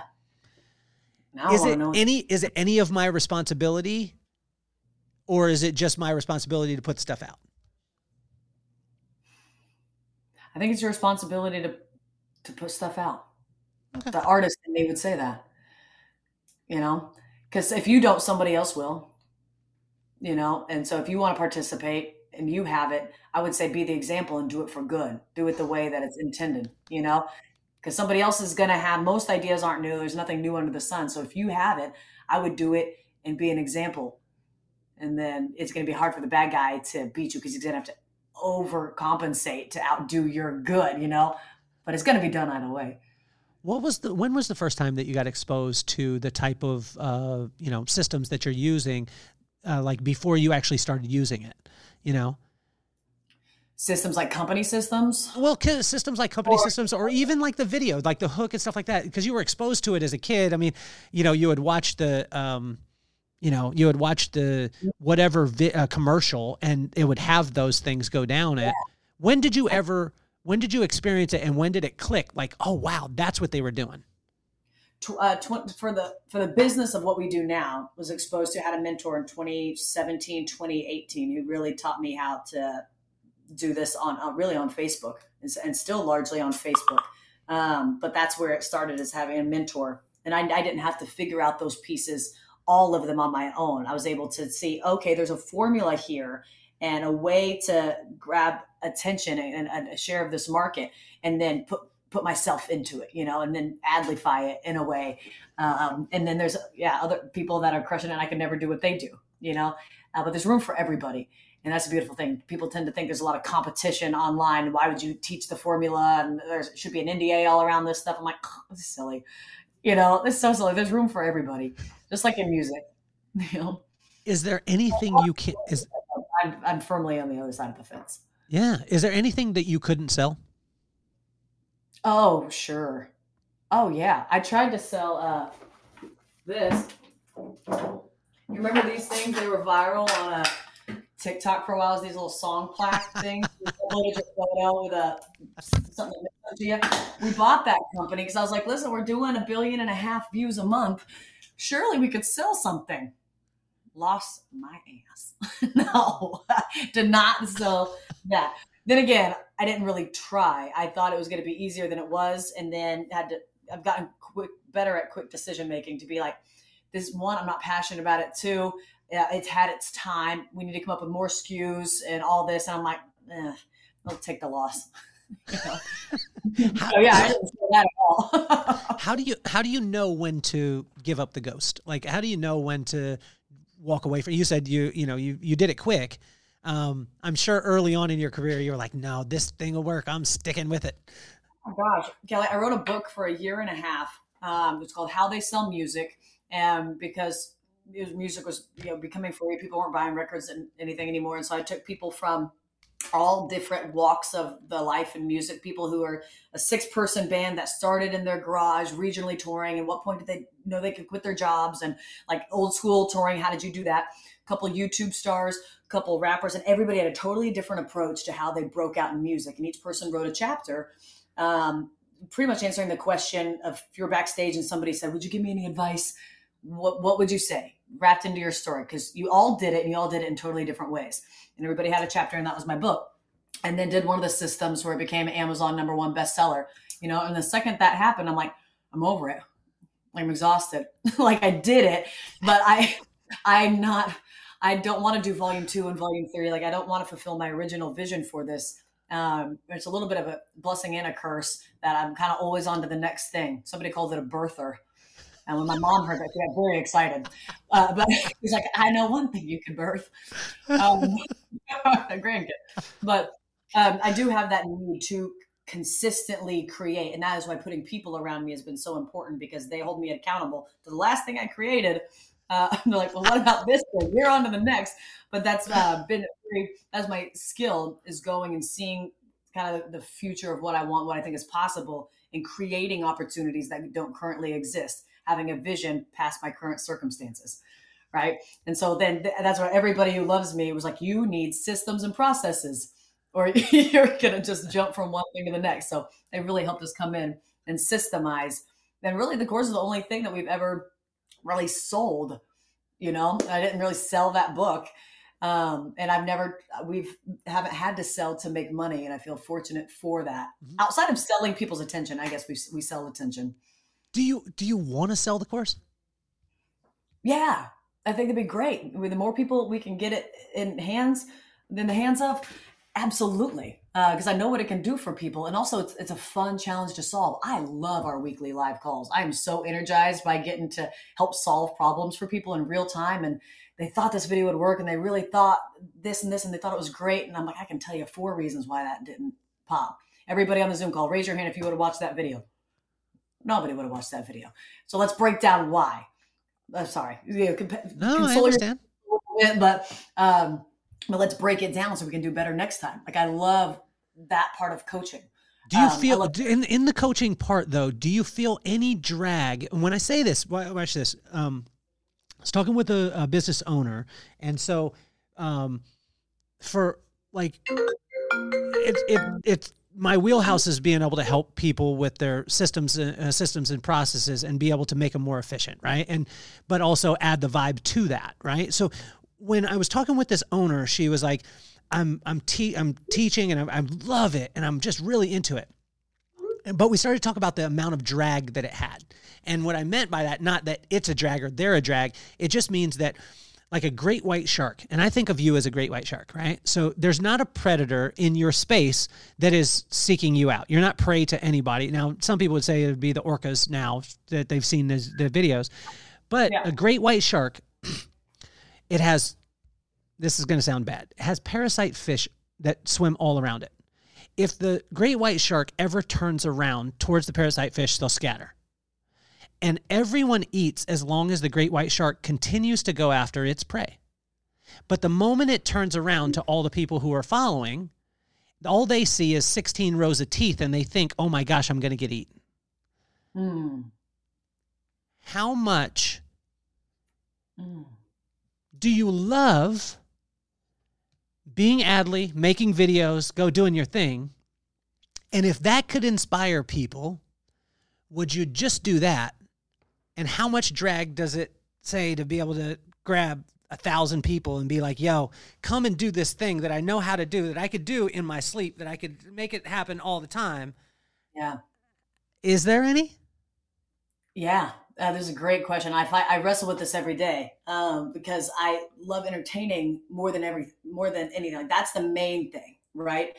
But where's the river in that? Like, if we have this superpower, and I watch every day how it has changed lives, it's very hard to not have a system to teach more people to do that. And you should see my DMs of, how do I do this? How do I train for you? Do you have a course? This was for years before I put one together. And then I'm like, Let me take 6 months, put one together, and then we have it. And then I'm going to do these weekly calls, but we have a team who pretty much runs it without me. Because that was the thing. I was like, this has to be minimum time investment because it is not my highest and best use. I need to keep moving forward, but also create a system that to leave something in the path that people can follow. And then it also helps our ecosystem as well. So my dream is to not be a coach. I don't want to be a coach, a marketer, like a guru. I don't want to do that. But I want to solve the problems that we're solving for brands right now are really exciting to me. Yeah. The entertainment thing. I'm hosting a new reality show. Like, that stuff is the most exciting to me. And it's worth the time for money trade-off, right? Okay. Coaching is not. It's more of a passion project, and it's my river project. And maybe someday it will make financial sense. We're just not there yet. One of the guys that one of my friends, his name is Gino Stampora. He's probably not listening, but Gino, I love you. He said to me one time, I said, how was the flight? He said it was delayed. I said, how was the cab? He said, it was delayed. And I said, so how's your day? And he said, amazing. And I said, how can your day be amazing if flight was delayed, cab was delayed? He said, if the money outweighs the poo-poo, then I'm good. Mm-hmm. It's not what I was raised on. That's not what I was raised on. My pops would snatch me up. If you ever got a chance to meet my pops would have snatched me up real quick. My mom would have smacked me for that one too. But I listened to it and I was like, it's his opinion, his view. Yeah. Is there a place for you where the money outweighs the poo-poo? Mm-hmm. The problems, I like solving problems, but the problems that I'm solving right now are not fun. It is, I'm having to be very disciplined to solve the problems that I'm solving right now. And it's not, this is not the part of the job that I love, not the part that I thought I was signing up for, but the benefits of solving these problems, the money, everything that's graduating us through this creator economy, that is worth it. Money is just one piece of it, but that is worth solving these problems, the delays and the bad things that are happening along the way. And you're signing up for that as an entrepreneur. You're signing up to get kicked in the face over and over and over again. You're signing up for that. So if you have to expect it, because if you don't expect it, you're just going to think, why are all these bad things happening to me all the time? Why is it so painful and miserable and hard? Because you signed up for that, And so you can't complain about it. And so expectations are everything.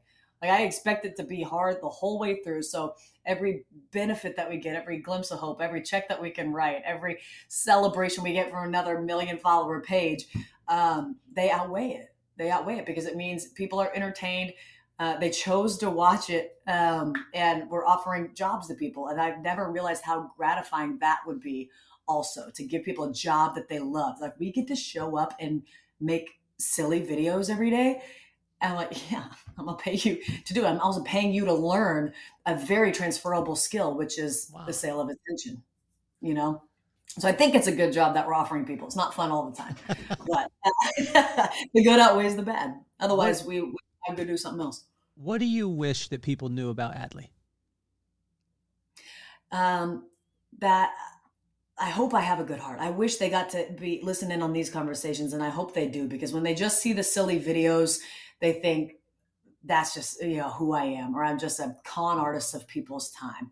And though they may have felt that way, that's not my heart or my intention. And you watched the video and you shared it and you commented. So you're going to get shown another one. So that part's on you. But I just people get to see the heart of why we do it. I wish I got to hear this conversation. Oh, you just got gangster on them right there. You were like, look, if you're going to judge me, you shared it. You commented, you fed the algorithm, you did exactly what we knew you would do. That's on us. What makes you belly laugh?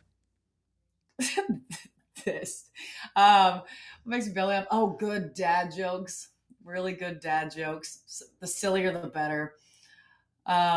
Unexpected things happening. I belly laugh every day when I come out of this office and I go into our living room and see what they're concocting. I looked out this window yesterday and I saw a 72-year-old man walking through our backyard in a tutu and a Cupid bow and arrow with a tank top on and little heart things bouncing around on his head. I'm like, we're getting paid for this. This is great. It sounds like you're the next one that Cat Williams is going to expose. Oh, yeah. Great. I'm just kidding. I'm just joking with you. I'm kidding with you. I don't know what you're talking about. So you don't, because you haven't seen what he said is every black man that goes into Hollywood, they end up making him wear a dress at some point or another. That's what he said during his interview. Yeah. So please don't watch it. You do have to please read the Save the Cat. You'll love it, because not that you're going to learn a ton, because you're a master at your craft, but what it is going to do is, whenever I spend time like with the Tennessee Titans fan, because I'm the original OG fan, Oilers here. When I do, I get to speak about things that I nerd out on that thing. You know what I mean? Which is awesome. What's the absolute worst business decision, like the worst idea that you had that you pushed through and you went after and it was horrible? I lost $1.5 million the other year. We had let the internet plan our wedding, and we had an investor that was going to do the whole thing with us. It was signed to Boone and Murray, the godfathers of reality TV. They created the Kardashians, Project Runway, Real World, like they created reality TV. So I'm like, okay, the investor dropped out, but we are signed to them. They were letting the Kardashians, it was the end of the Kardashians era with them. So they were like, we want this to replace it. And we let the internet choose all these things. So picture like home makeover shows, but the internet's voting on the carpet and voting on the paint colors and all this. So you have a built-in audience ready to watch it by the time it comes out. So you just have that pre-built, and we had all this exposure for it. So when the investor pulled out, I was like, we got to do it. And so that's still sitting on someone's desk because all of our champions got fired 4 months into signing. Like turnover in Hollywood at these production companies just does this, and these networks, it's wild. But I had dinner with Simon Lithgow 2 nights ago, and he told me way worse stories of shows that took 7 years to make, and all their champions got fired 3 times on the same show, and they had to start over and over. So I'm like, I feel like it's a rite of passage that you just have a show that's something you invest in, and it just falls flat.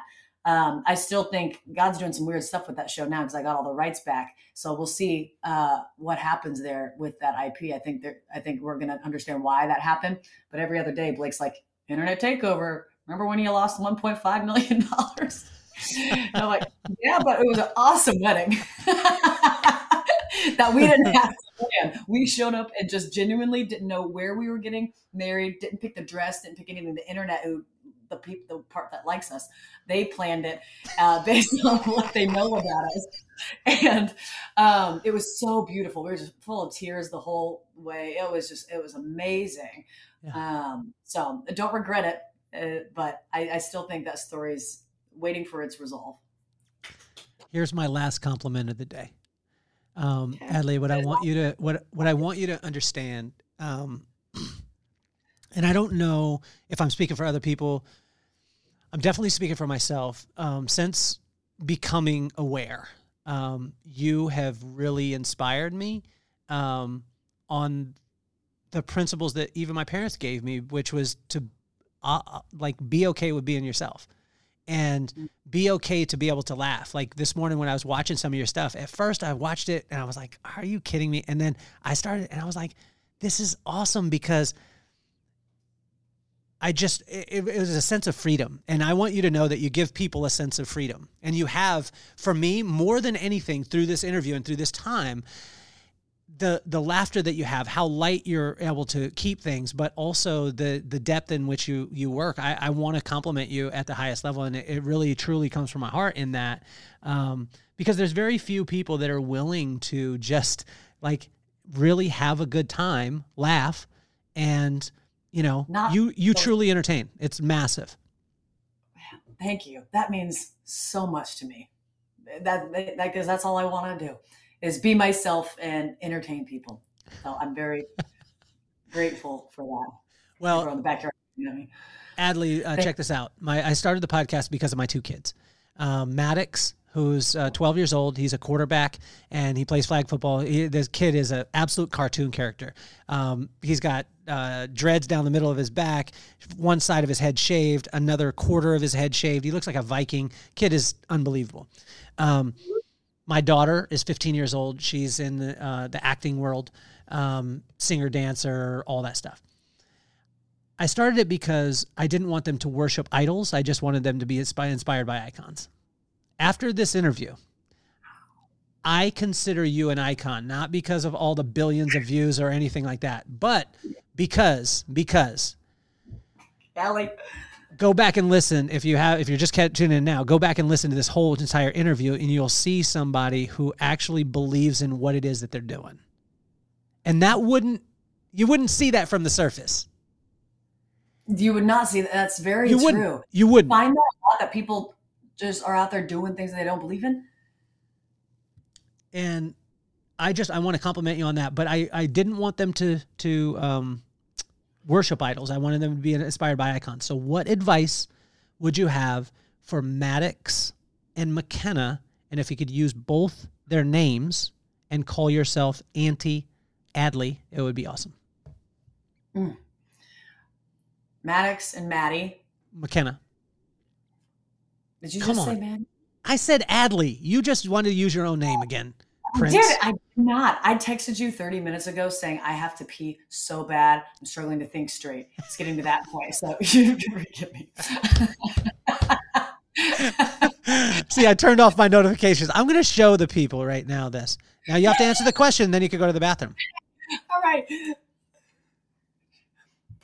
I won't show your number. You got to tap your screen. Oh, my bad. To focus. Yeah, I have to pee really bad. And then 30 minutes later, really, really bad. Yeah. Okay. Maddox and McKenna, you already know that you are beautifully and wonderfully made and that God has a deep, deep purpose for your life. You're going to forget that sometimes. You're going to forget that often and frequently. But when you start to lose sight of why you're here or what your purpose is, or feel pressure that you even have a purpose, like you have to find it or create it, know that that is not from your maker. That is not your job to figure it out and look for it in a placement in life. Your purpose is not in a placement. It's not in what you do for work or the way that you show up in the world that other people are validating. Your purpose is very much just you being you. So it is your protecting your character, your integrity, and your inputs, and the things that you allow into your life, the things that come in between your ears and soak into your brain and your heart is the most powerful thing to pay attention to and protect. You have the best parents that God could have ever created for you guys specifically. You're very, very fortunate. And I know you're going to go on to do great things in the world, but don't let the pressure of that knowing stop you from enjoying the levity in life. And don't put so much pressure on yourself that you try to overanalyze it. Don't take that too seriously that you miss out on the fun. So I hope to meet you guys very, very soon. Adley, I'm going to tell you this. You're officially off the hot seat because you used pressure like 15 times, and I know why you're saying that. So I'm just it took a second for you to get that one. But I want to tell you, I admire you. You're incredible. Adley, you're officially off the hot seat. Go and make videos. Continue to light up the world. And please, please, please, please just continue being Adley because we all need it. We love you. Likewise, Kelly. I love you too. I'm so grateful to have you as a new friend in my life and see you in person very, very soon. I look up to you and I can't wait to hang out. We're going to have a Peace, ball. love, and soul. Peace, love, and soul.